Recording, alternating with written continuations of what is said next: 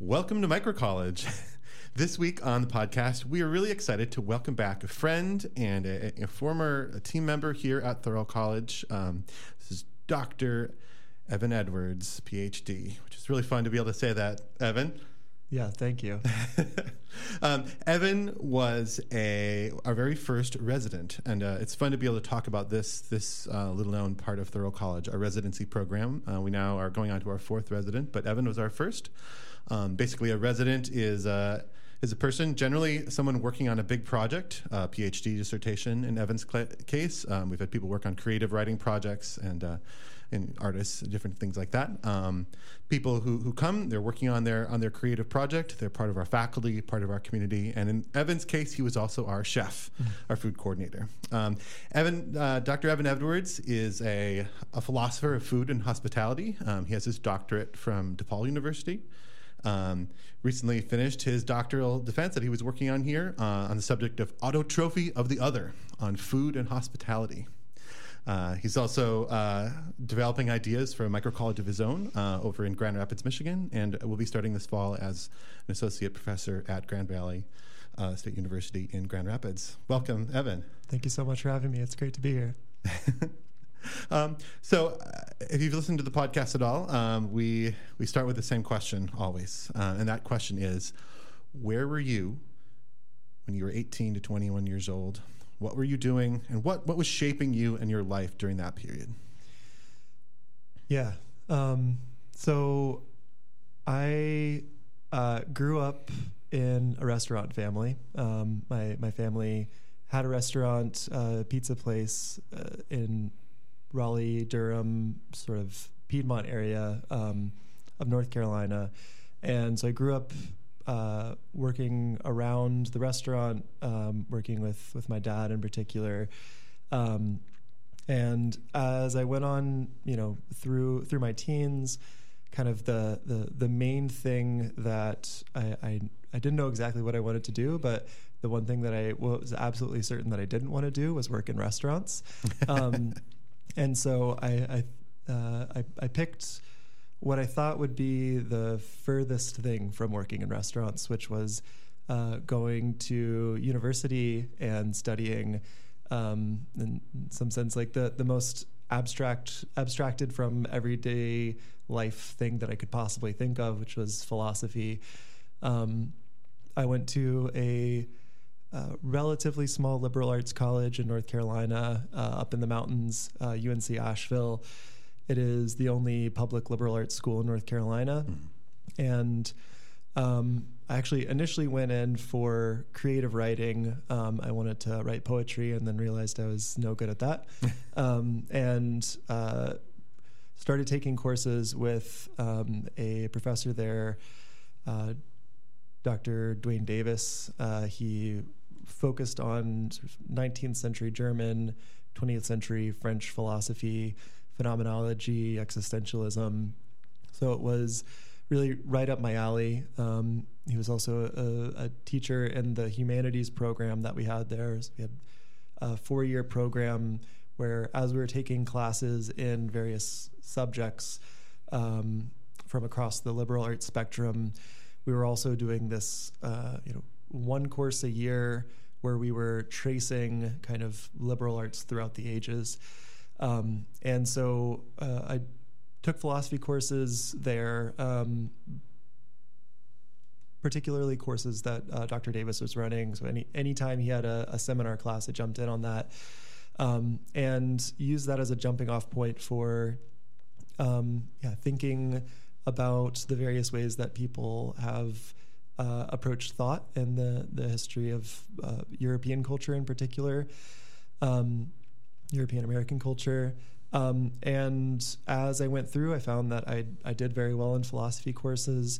I was, in this program that was, or program in college that was really focused on taking any subject that you were in and finding all of the connections, the historical context that gave rise to whatever thought was happening in that time, to sort of make it more concrete, bring it down to earth. And so I over time, right, as I was taking these philosophy courses, mostly because I was interested in the professors in the department. It was a very wide, diverse department. Found that philosophy was really where I wanted to be, because again, it was like so far away from the world that I'd grown up in. And so that kind of set me on a trajectory just to go into grad school. I guess that starts getting out of that 21-year-old period, but in college, really, mostly focused on thought philosophy was the way to go, and again, that sent me down towards grad school further on the line. Philosophy and avoidance of restaurants, right? Yes, exactly. So that naturally brings us to the next twist of this, which leads you to be a highly skilled and practiced chef. So how did that twist happen? Yeah. So through schooling, I was working in restaurants in varying capacities for that period of time, all the way up through kind of the end of grad school. Worked at a very mostly just kind of side gigs, working at a pizza place as an undergrad, working in some coffee shops, a small anarchist restaurant bookstore in Asheville. I had 1 full year working in a professional chef-run kitchen in Indianapolis in the year between undergrad and grad school. Basically, as soon as you're in the restaurant world, you can be in it for life, right? And the question is, do you get out or not, right? Just like prison or something, right? It sometimes feels like it. There's this book, The Anarchist Cookbook, and at the very beginning, it's like, signed like the people that got out of the restaurant industry or something, who escaped it, right? It sometimes feels like that, and so I just kept coming back to it, mostly for money, but also just because it was a skill set that I had that I'd been developing. I went vegan when I was 19 years old, and that was a time when, of course, there are vegan, vegetarian things available in the world, especially in a place like Asheville, but it's not a thing that you can get everywhere you go, and so and it's kind of was kind of expensive, a little bit inaccessible at the time. So that pushed me to also start thinking about how to cook my own food a little bit more. And so I went through grad school. I got my master's in 2014 and started teaching.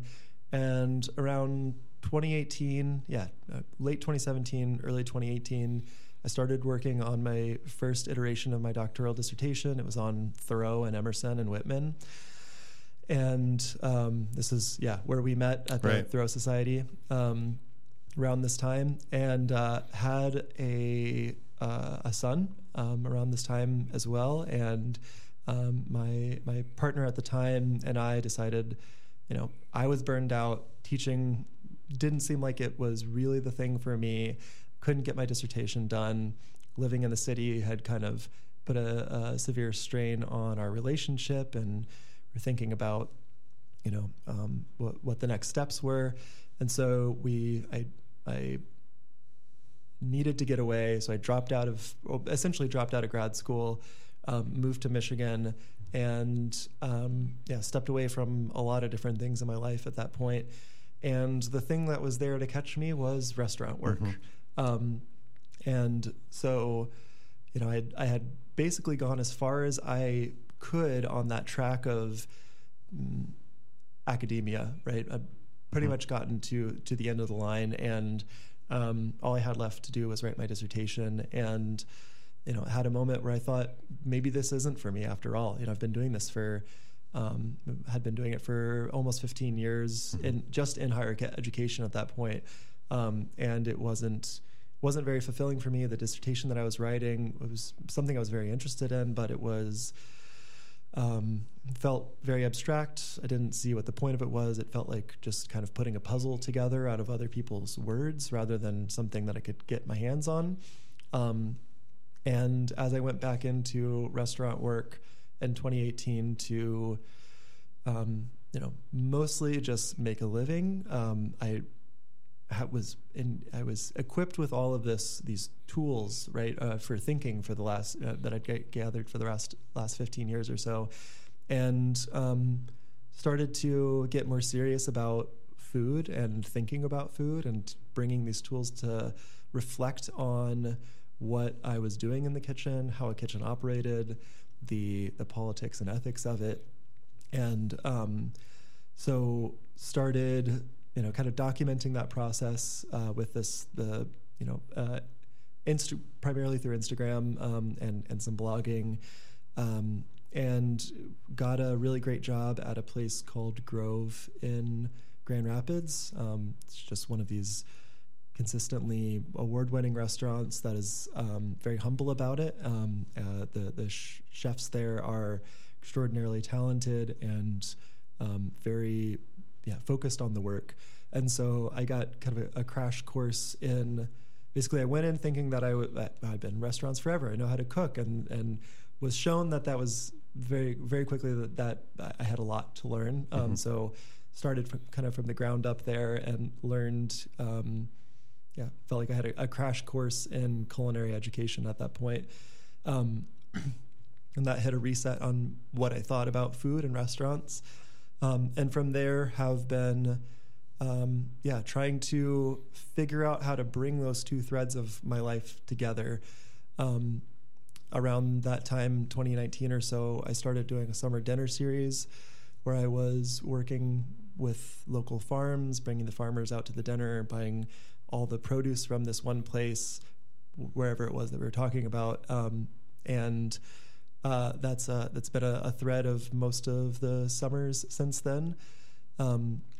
And so, ended up where I thought I was getting away from. But, it was the fact that food had such a concrete, everyday, relevance to people's lives that felt like, it was a correction for the extreme kind of feeling of abstraction that I'd gotten in grad school.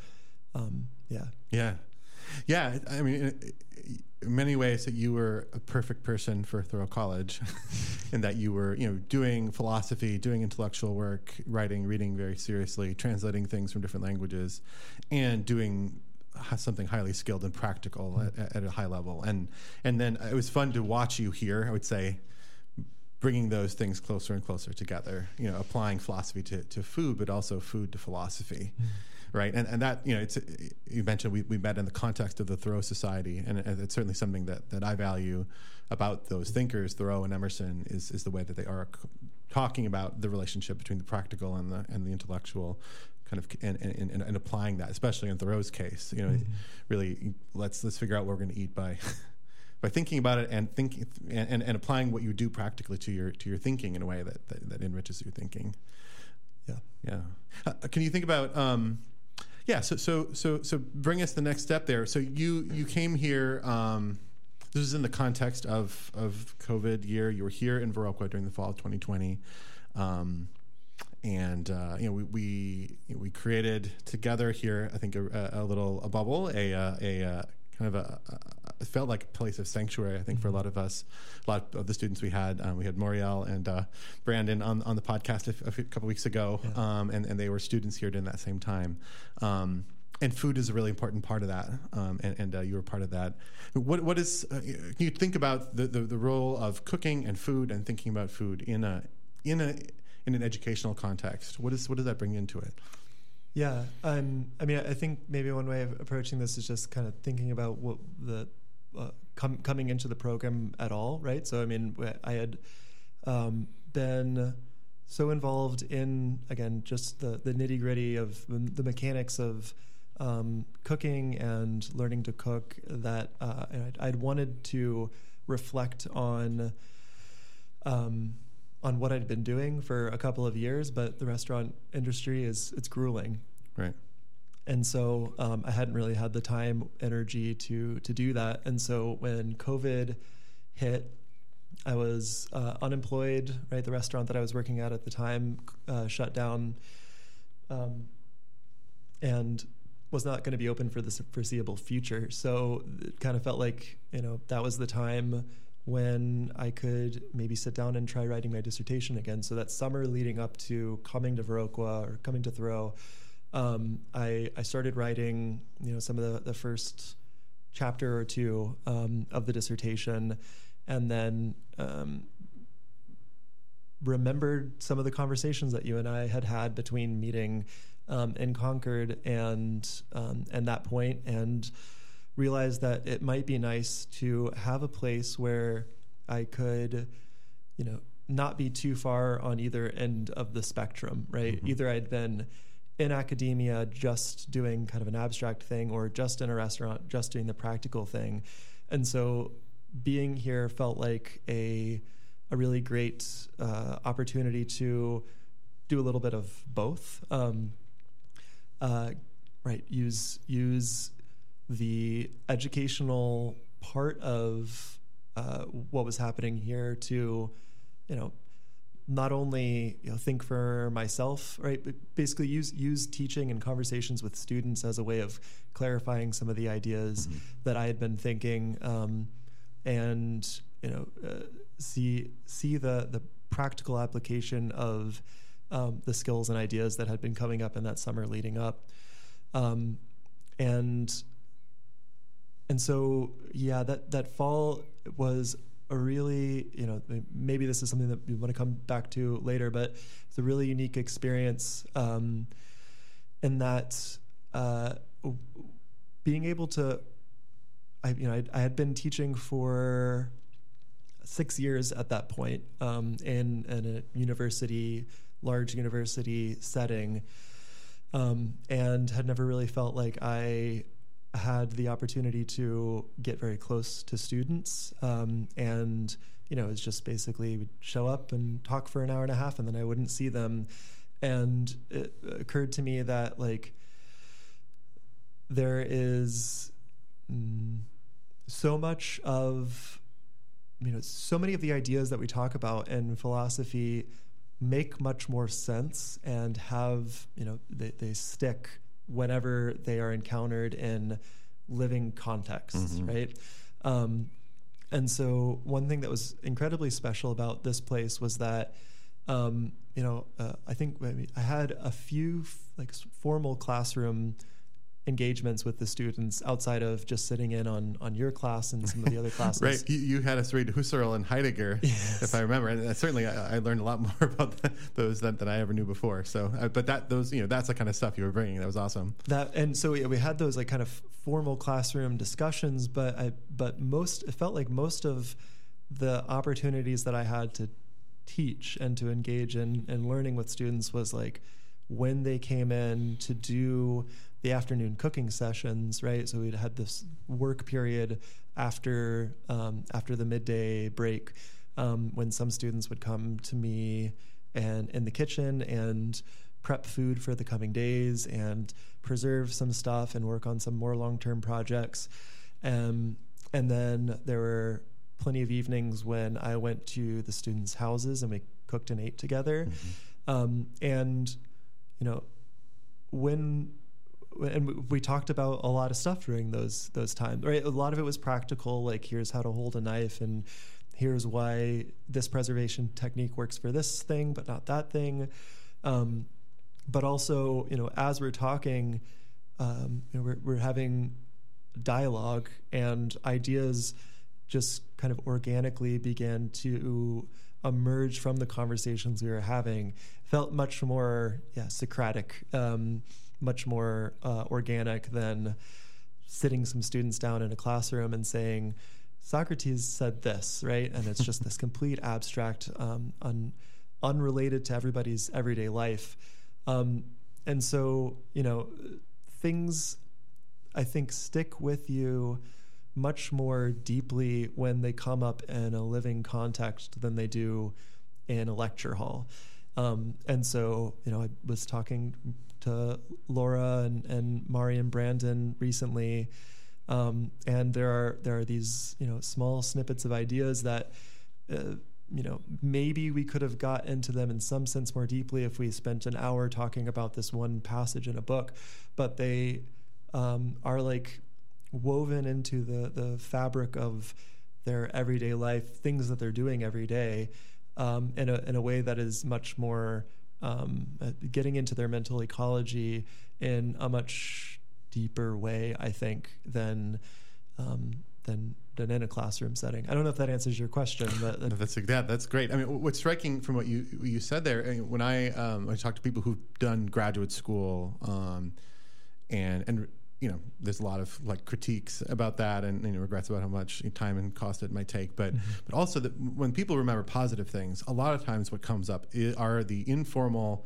relationships they have with professors and with their peers, right? And that'll happen sometimes in the context of the professor's home around meals and things like that, or at conferences, but informal settings, often around food. And I think what's cool about what you did here, and in some sense what a microcollege is able to do in general with scope and scale, is to create that environment for people who are not in graduate school as a primary form of higher education. Right. Yeah, and the conversations that happen with colleagues and professors around the dinner table. I mean, one thing that felt so interesting and fulfilling about the kind of thinking and research and writing that I was doing here is that it's one thing to have ideas emerge around the dinner table over the nature of the soul and all of this stuff. It's something very different to be thinking about thinking deeply about food while you're eating and making food, and if that's your subject matter, then it's like every time you pick up a knife, you're thinking about the significance of cutting into a body or something, right? And so the resonances are there in that way where the informal conversation gives rise to meaningful experiences, but it's also tied into what you're actually doing at that moment, which was really special. Yeah, it's we are when this airs and people first hear this or have the opportunity to hear it, we'll be here in the fall of 2023 and digging into our new fall semester with a block, beginning a month or so, really focused on homemaking, especially on food, harvest season here in the Northern Hemisphere, and kind of curating the readings and stuff for that. And Thoreau's chapter in Walden about eating, about food is higher laws, right? He goes to the most high kind of philosophical and ethical considerations in the context of should we eat meat, or what is the simplest diet one could or should eat, and what is the relationship to thinking and to the moral life, right? And that comes right out of that the most practical of things. What should we eat or not eat, and how should we do it? Right. Yeah. I mean, it's like I think of this sometimes in the context of going back to like rereading. I'm working on a syllabus for this fall for the class that I'm doing, and going back and reading a lot of the Socratic dialogues, right? The reason why they have such staying power is because they're out in the marketplace and sees somebody there who is is doing some kind of work, right? Or there's not a dialogue about shoemaking, right? But he's always referencing the shoemakers, or the ship makers, the horse trainers, all that. Yeah. Right. And so it's like this like that's in many ways where philosophy begins, which is like looking at the world around you and working your way, or noticing that like the seed of these really seemingly abstract, otherworldly concepts, right, are there. The seeds are in the soil of everyday life, and again, and food is exceptional among all of these everyday experiences, I think, because it's one thing to talk about the shoemaker when most of us aren't making our own shoes, right? But everybody has to eat multiple times a day, right? And so there are I think there's opportunities to think about the significance of food and eating and cooking and what it means to bring another body into your own body we have an unlimited, as long as we're living, right? An unlimited opportunity to think about these things, and that I think sometimes means that they're the first. It's the first place that we tend to overlook those things because it's such an everyday experience that everybody has. Yeah. Yeah. And so your work, the work that you were sharing with us in progress here at several points throughout your semester here, and the bits and pieces I've seen it along the way. I haven't had a chance yet to read your dissertation, but it was striking that you were bringing in, of course, philosophers and your own practical experience, but you also were bringing in a lot of storytelling, a lot of Greek myths, and that the mythology around eating and around hosts and guests and hospitality and things like that. Mm-hmm. So that what do those stories, mythology, what does that bring into this dynamic? Well, okay. So the best way to get to this, in philosophy in particular, right? We tend to, in some way, kind of always make our way back to the Greeks, in a lot of ways. Particularly in the thing that we call the canon, right? Mm-hmm. And when it feels like one thing to go back and look at the logical arguments and the way that dialectic works and understand the history of philosophy as a footnote to Plato, or however you want to read it, and it felt like I could do that, and there's a lot of there's so much good material out there on the philosophy, the relation between how we think now and the sort of conceptual apparatus and logical structure of the arguments that I felt like I would never be able to make a dent in it. And so I started thinking about the way that those arguments and those the sort of logical, rational structures that emerged in that time are all couched in a set of mythologies that are, the frame for what we think is the star of the show, right? The logical arguments. And so what I wanted to do, and why I come back and many points in the dissertation to mythology, is because I think that there is a lot of sort of baseline assumptions and conditions for thought that emerge from a certain telling of the mythologies, right? So Plato is awash in a whole series of stories that are being told that are, again, creating the conditions for how the logic emerges, right? Stories within stories within stories sometimes, yeah. And so I wanted to go back and look at some of the myths and, read them in a slightly different way in order to see if there is maybe another trajectory of thought that takes off from that same kind of, sea of stories, right? That might give a different context to, the logical structures that we've been working with for the last 2,000 years.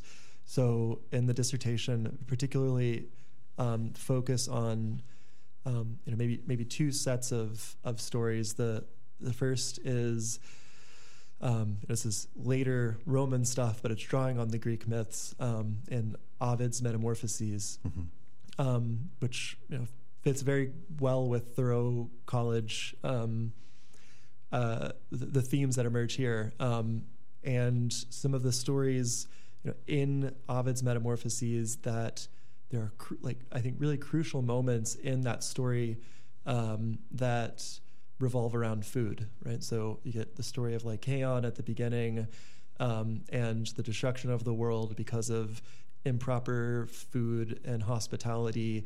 Then directly in the middle, you get the story of Baucis and Philemon, and their a retelling of the destruction of the world myth. Again, halfway through the book, and it plays out in a very different way because of the way that they are hospitable and the way that they feed Zeus and Hermes. And then at the very end, there is the speech of Pythagoras that really gives kind of an overview of the ideas that have been bubbling throughout the whole of the story, and you get sort of a explicit drawing out of the ideas that had been told in mythical ways up until that point. So there's a couple, going over those stories a couple times. They keep bubbling up throughout the dissertation. And then the other one that really felt like, and this is something that I hadn't really thought about until I got here, and came across this story and had some great conversations with faculty here about the mythology of Persephone and Demeter. It was harvest time when I was here, and thinking about the changing of the seasons and we were already talking about the nature of the changing of the seasons, and so that myth in particular seemed to actually fit in many ways with as a really great overarching frame for the argument that I was laying out in the dissertation, because of the proximity of food and metamorphosis and change, and in particular plant life to this whole story.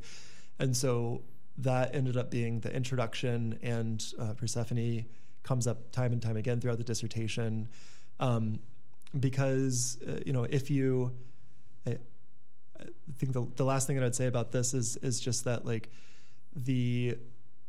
some of the ideas that come up relatively early in the dissertation are, it's tied very deeply to the canon of Western philosophy, but it's also kind of way far out, right? The first chapter is like, imagine a world where, what if the first thing that we thought whenever we're trying to think about the world is a giant organism that is eating itself, right? Autotrophy. Right. Yeah. And so I thought that putting the Persephone myth and framing that in a particular way at the beginning is a way of kind of, it's the, thing that you get at the beginning of the, some of the myths, right? Like, oh muse, tell me your story. So you start off with this myth, and it gets you primed, right? It sets up your brain by telling a story in a way that, in particular, some of the more recent philosophy, German philosophy in the 19th century in particular, is like, we're going to start with a indubitable principle and, deduce everything from there.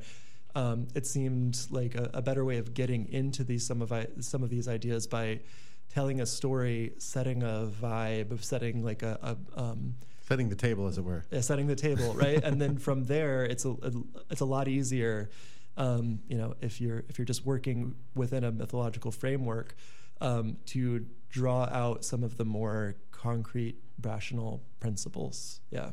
Yeah, I really appreciated that, and I think it fits into, as you say, with what we're doing here at Thoreau College. I think when people, we step back and think about, we do several different types of programs here with different sort of groups of people, but the fundamental curriculum is always the same, and that is the seasons, right? And the agricultural year. And once you start to meditate on that, and you start to find stories like that, the Demeter and Persephone kind of myth, and they are often also, you can think of it through the lens of the plant world and the cycle of the plant world here, especially in the temperate climates where we have this cycle of growth and transformation and death and fruiting and going to seed, right? That's so much of our mythological and cultural heritage comes out of that, and including the festivals, which then they become the Christian festivals and the Celtic and Germanic and Greco-Roman festivals, different ones in the Native American world, but they really are they're connected to that cycle, and keying into those engaging practically with harvesting, planting, you start to notice that, you start to see it in our just everyday American traditions. Jack-o'-lanterns, Christmas trees, Easter lilies. There are plants and parts of the plant cycle that are associated with our holidays as well. Right. Yeah.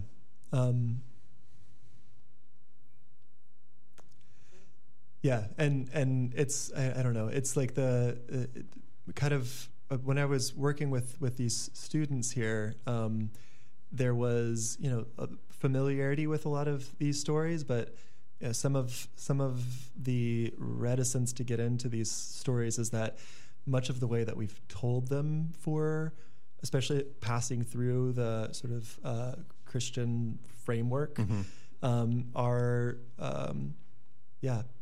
traumatic and violent and can be very misogynistic, and so when I was talking to some of these students who are very tuned into questions of social justice and inclusion, and we're talking about Persephone in particular, right? There's it's a story of an abducted child, and there's a lot of violence involved, and so it felt really important to revisit contemporary retellings of those myths, and to think about what's really at work in those myths, that isn't just reductive to, or can't just be dismissed as a patriarchal, violent, xenophobic, right? I mean, those things are definitely there, but if you revisit the stories and retell them in a living context, then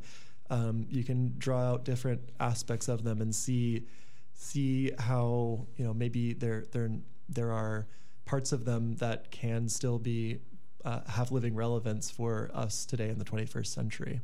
Yeah, one of the things I see students experience here, especially from other climates, is if they're here for the fall, especially in the spring, it's a different cycle. Is the trauma of winter, right? You go from things die kind of all of a sudden, and or gradually, and there's a loss there, and that there's a sadness in that time of the year when that's happening, and a lot of these festivals are about recognizing that and acknowledging that in different ways, and then kindling something to come, a seed for the future in a way. And that's why myth has that function. It is actually to allow us to work with the traumas that are existing in our world, also human society, but even right there in the natural order.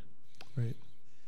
Yeah. And being at Thoreau College, where there's the Waldorf schools here that are working so.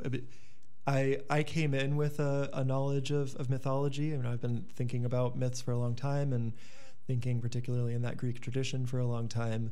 But seeing a town and a community here that has so much of that knowledge, and particularly the Waldorf school, the way that it builds mythology into the curriculum.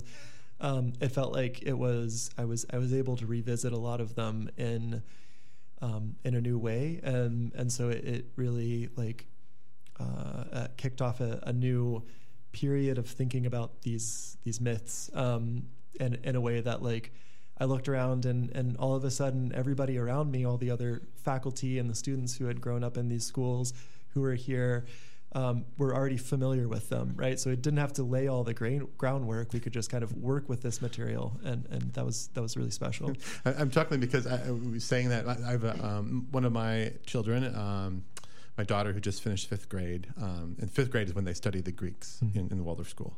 And she, at the very end, the last day of school, kind of as somehow connected with the eighth graders graduating from school, her fifth grade class performed a little play.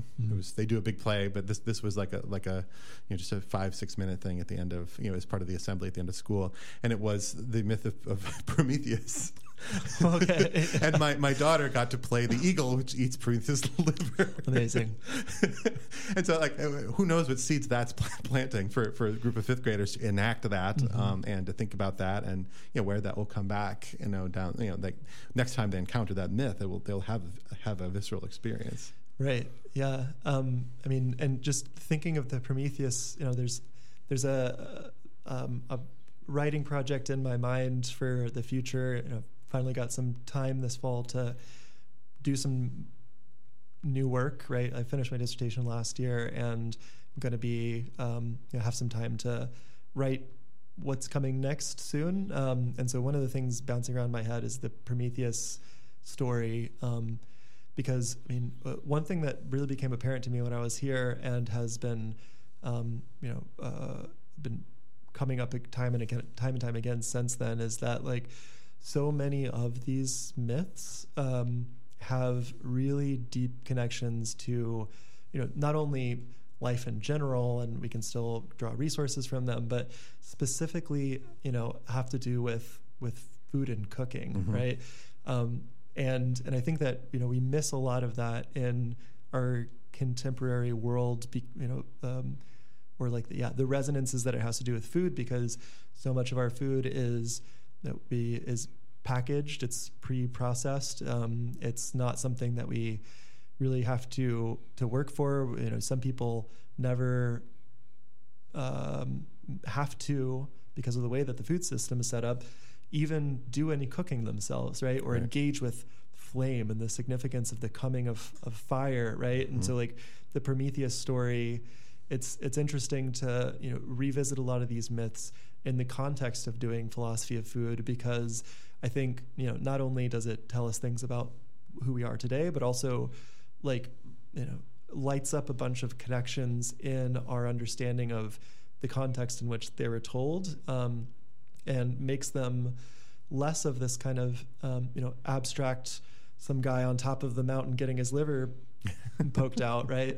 And thinking about the kind of the importance and the heroism of this character for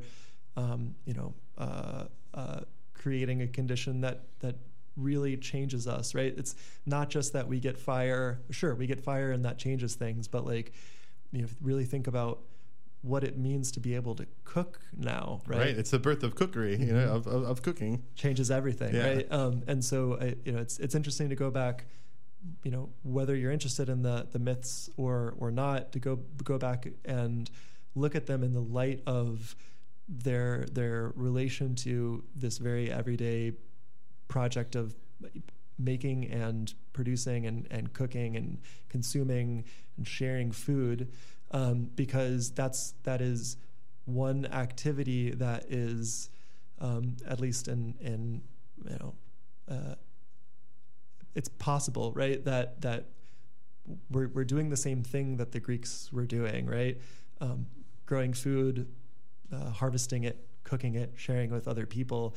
So there's this kind of cross-cultural, of course, we all eat in different ways, right? And we have different stories about this, but everybody eats, and we can see the significance of these, because it's not like there's some things when you go back and read the Greeks that they really don't have much significance anymore, because we have modern medicine, or we have whatever new technologies, mm-hmm. the stories about the moon or whatever. It's hard to connect with it, right? But the food way into these myths is we're still doing it. It's cross time and space, right? Yeah, in a culture where many people have not grown up in a religious context, or have changed religions, or they've had a lot of autonomy in shaping themselves. Mm-hmm. Food remains a bearer of culture, mm-hmm. in a unique way, right?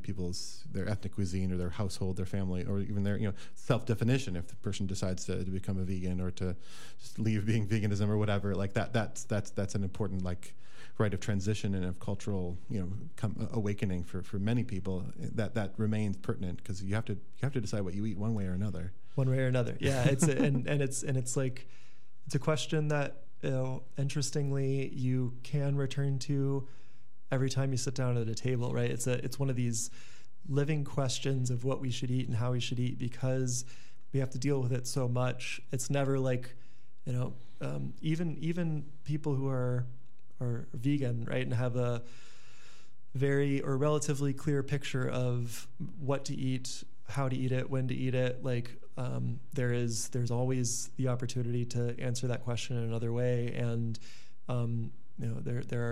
it's never a closed question, right?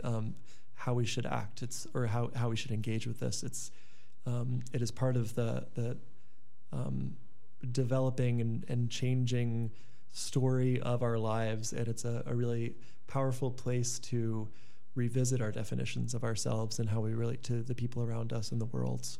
Yeah. So when after your time here, I can see that it was really you were gestating your eventual dissertation in really clear ways that you've been talking about here.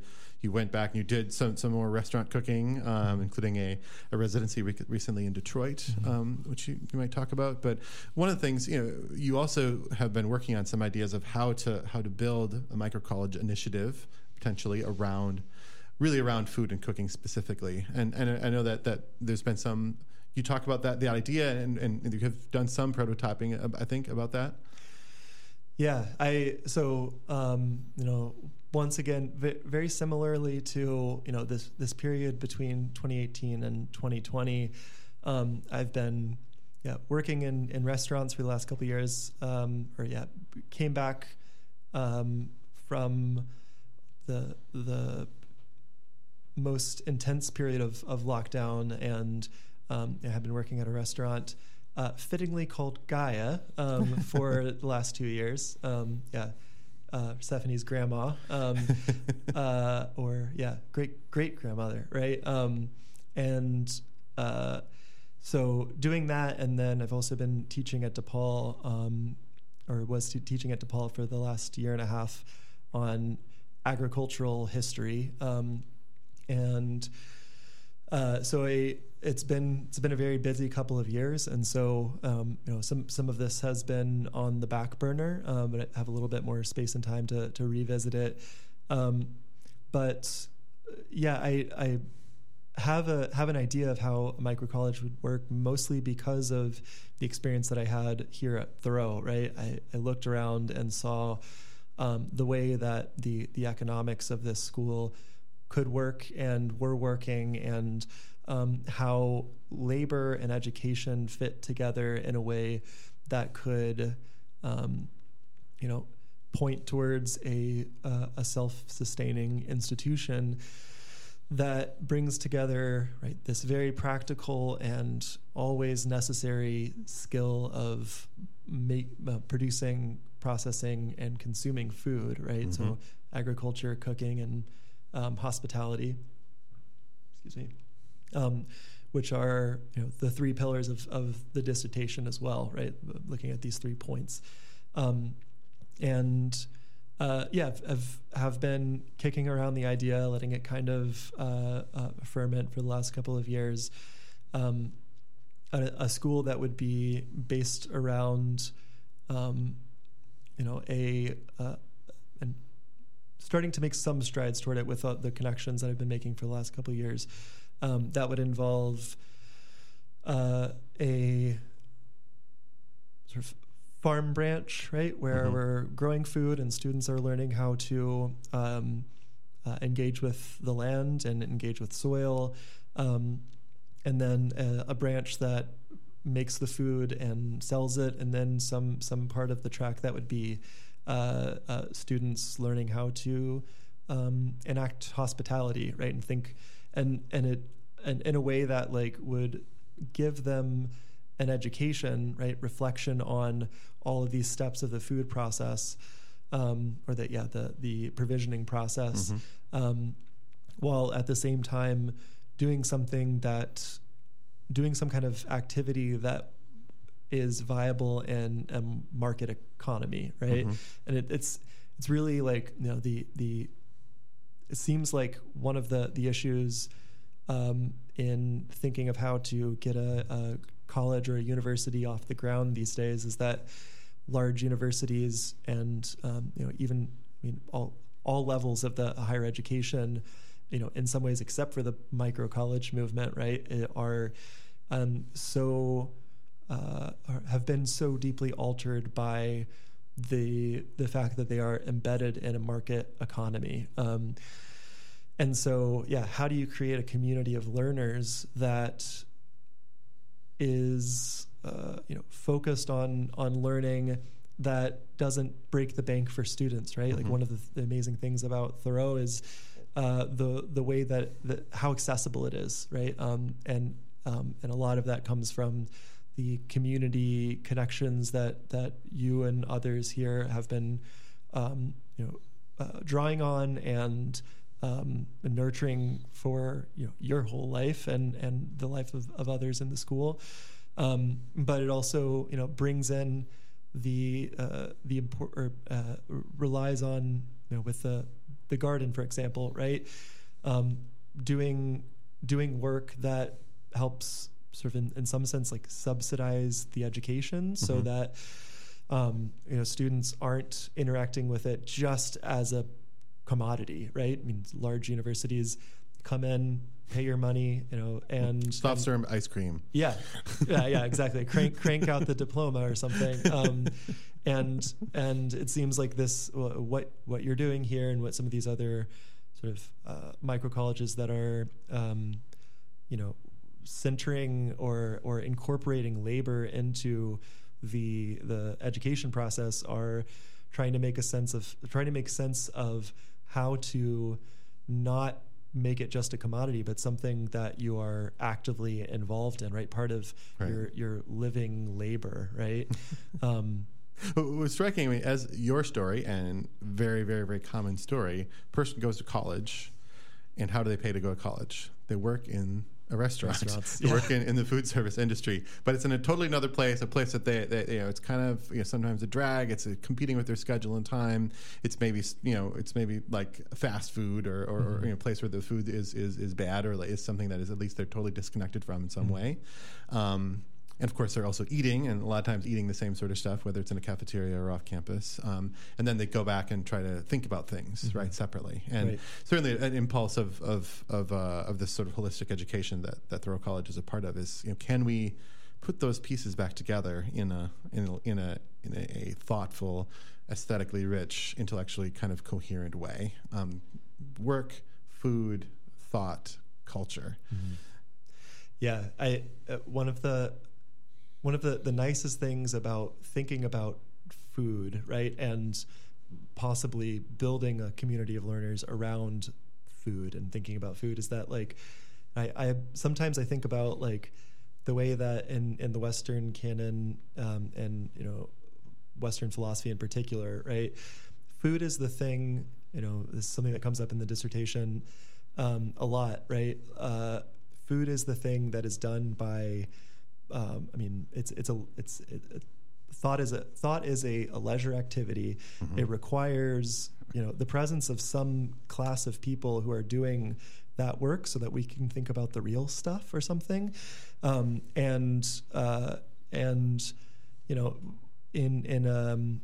you don't want to be an exploitative class that is just sort of relying on the sweat and tears of somebody else, right? Then you always have to do food first, right?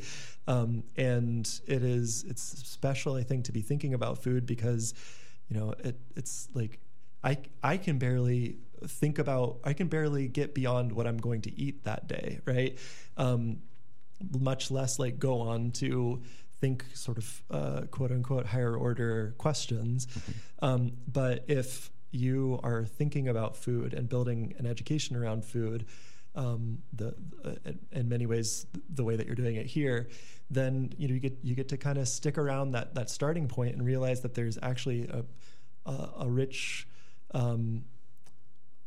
there's a rich ground to be drawing up from right there. You don't have to go away from the kitchen. There's plenty to think about when you're working in the field and working in a kitchen. And so, there's a much smaller loop, right, where you're not just eating and then going out and then coming back and eating and then going out, but you're thinking all close to the very activity that you have to return to all the time. Yeah. Recently I went and reread like the classic, maybe along with Walden, of the of the Back to the Land movement. Helen and Scott Nearing's Living the Good Life. Are you familiar with this text? I'm not, no. Oh, you should read it. It's, Okay. but anyway, this was a couple, Helen and Scott Nearing, who in the depths of the Depression, and Scott Nearing had been a well-known kind of radical professor, like labor organizer, thinker about reorganization of the economy in various radical ways in that era when that was going on. A lot. Right. Yeah. But hit with the Depression, he was kind of blacklisted out of the university, and so he and his wife Helen, who was a high-level musician, they decided they were going to go to Buy Farm in Vermont and figure out how to make a living there, do that.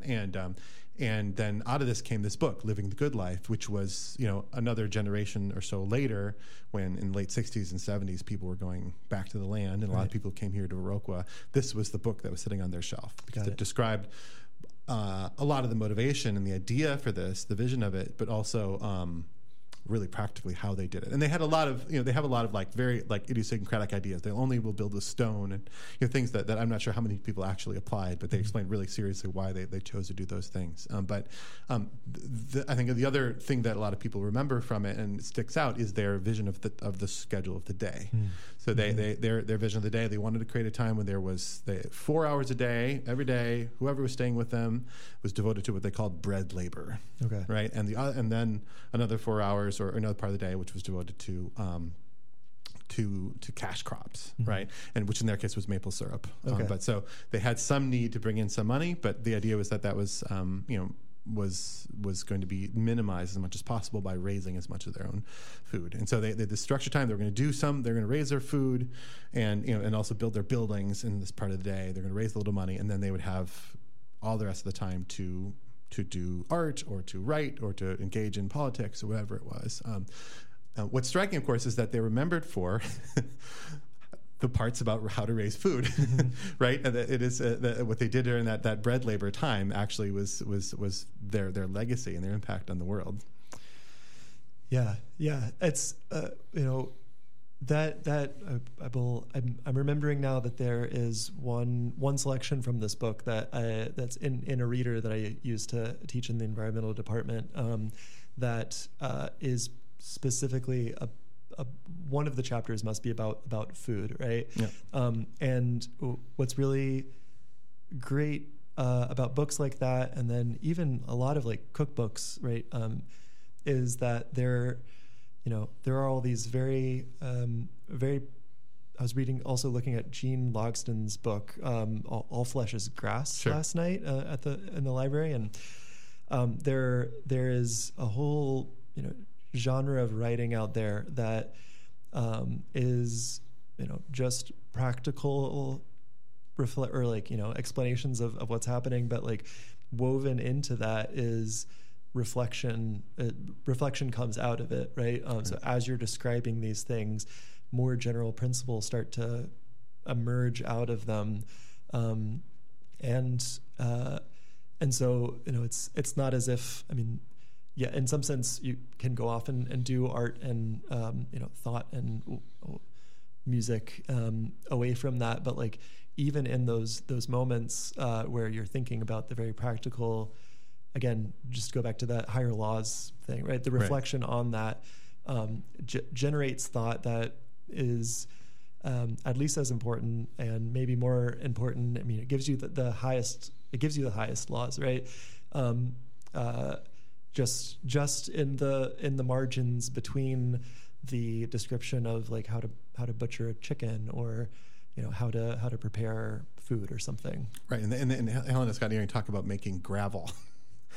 Right, and it becomes philosophical, right? And that's Emerson says one of my favorite quotes that basically we need practical experiences, real to kind of push up against the physical world through our labor, in order to give bones to our thought, right? Without those that type of experience, we don't have substantiality to our thinking, right? And if you look at our language, it's filled with these very concrete metaphorical images that are drawn from tools, from natural experiences, from sports sometimes, right?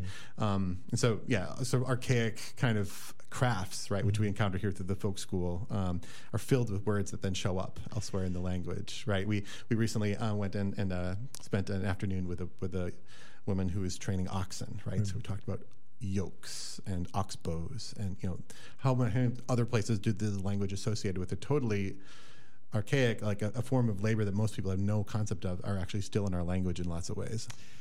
Yeah, and the one of these examples that sticks out the most to me that came up in or occurred to me in the writing of the dissertation, and it seems like one of those blind spots where you're like, how could I have missed this for so long, right? Is the amount of language that we have to describe knowledge and knowing are originally metaphors derived from things having to do with taste and eating, right? So sapere, right? It's like can trace this back to having the taste of things, right? Knowledge, in some sense, is just like having a sense of the essence of a thing, and we get at that most clearly through our taste of it, right? And then of course we just have it goes back to Genesis, right? The fruit of knowledge, the tree of knowledge. Exactly. Yeah. So it's all already there. It's just a matter of taking off the blinders or stepping back a minute to see how so much of the language that we already use is derived from this very practical, down to earth, everyday experience of working on the land and eating food. Yeah, so we're coming up towards the end of our hour here, and I think one thing I'd love to, maybe a concluding question is, so there's the provisioning, the preparation, the kind of the eating of the food. The other piece is hospitality, right? So thinking about this in the context very concretely of a micro college or an educational program, talk about hospitality and that then connects with the other, with the public. What other layer does that add to this picture? So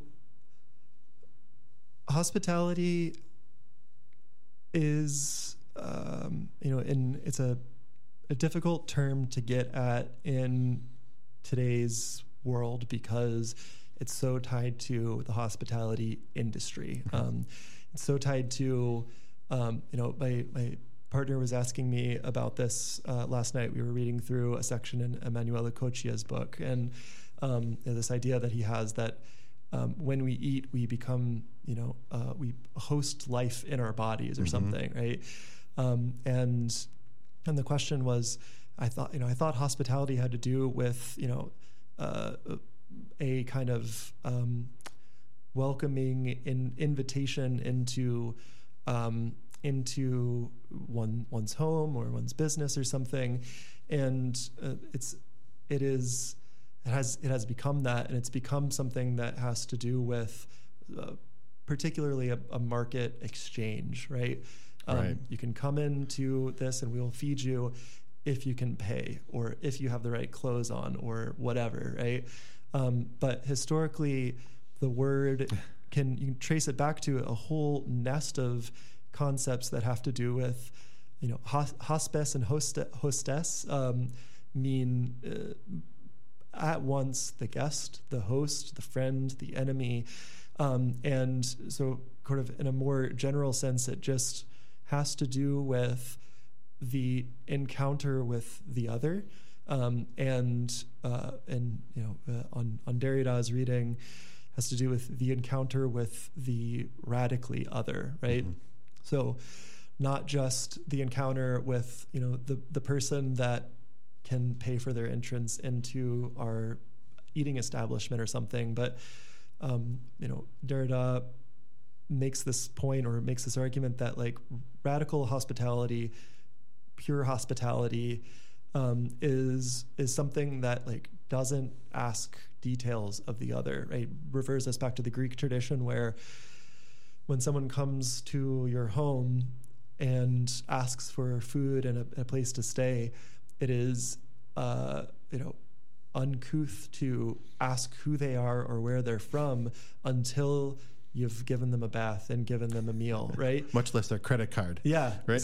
So like allowing, right, hospitality in a sort of deep, robust sense means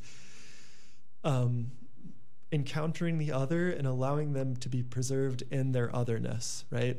Yeah. Without having to incorporate them or make them follow your rules, right? So we can from here think about questions of migration and immigration and refugees, where hospitality is like not just you can come into our country if you can speak our language or if you salute the flag or something, but this is somebody who needs help or is approaching us from a perspective or a position of vulnerability, and it's not up to us to try to make sense of them or to translate them into our own culture, but to that is to say to change them, right? But to in some sense put ourselves in a position of not necessarily subordination, but in a relation to them that again just allows them to persist in their own otherness. And I think that it's a concept that we could learn a lot from today, when there is so much homogenization of culture in a global market economy, right? Where the common language is money, right?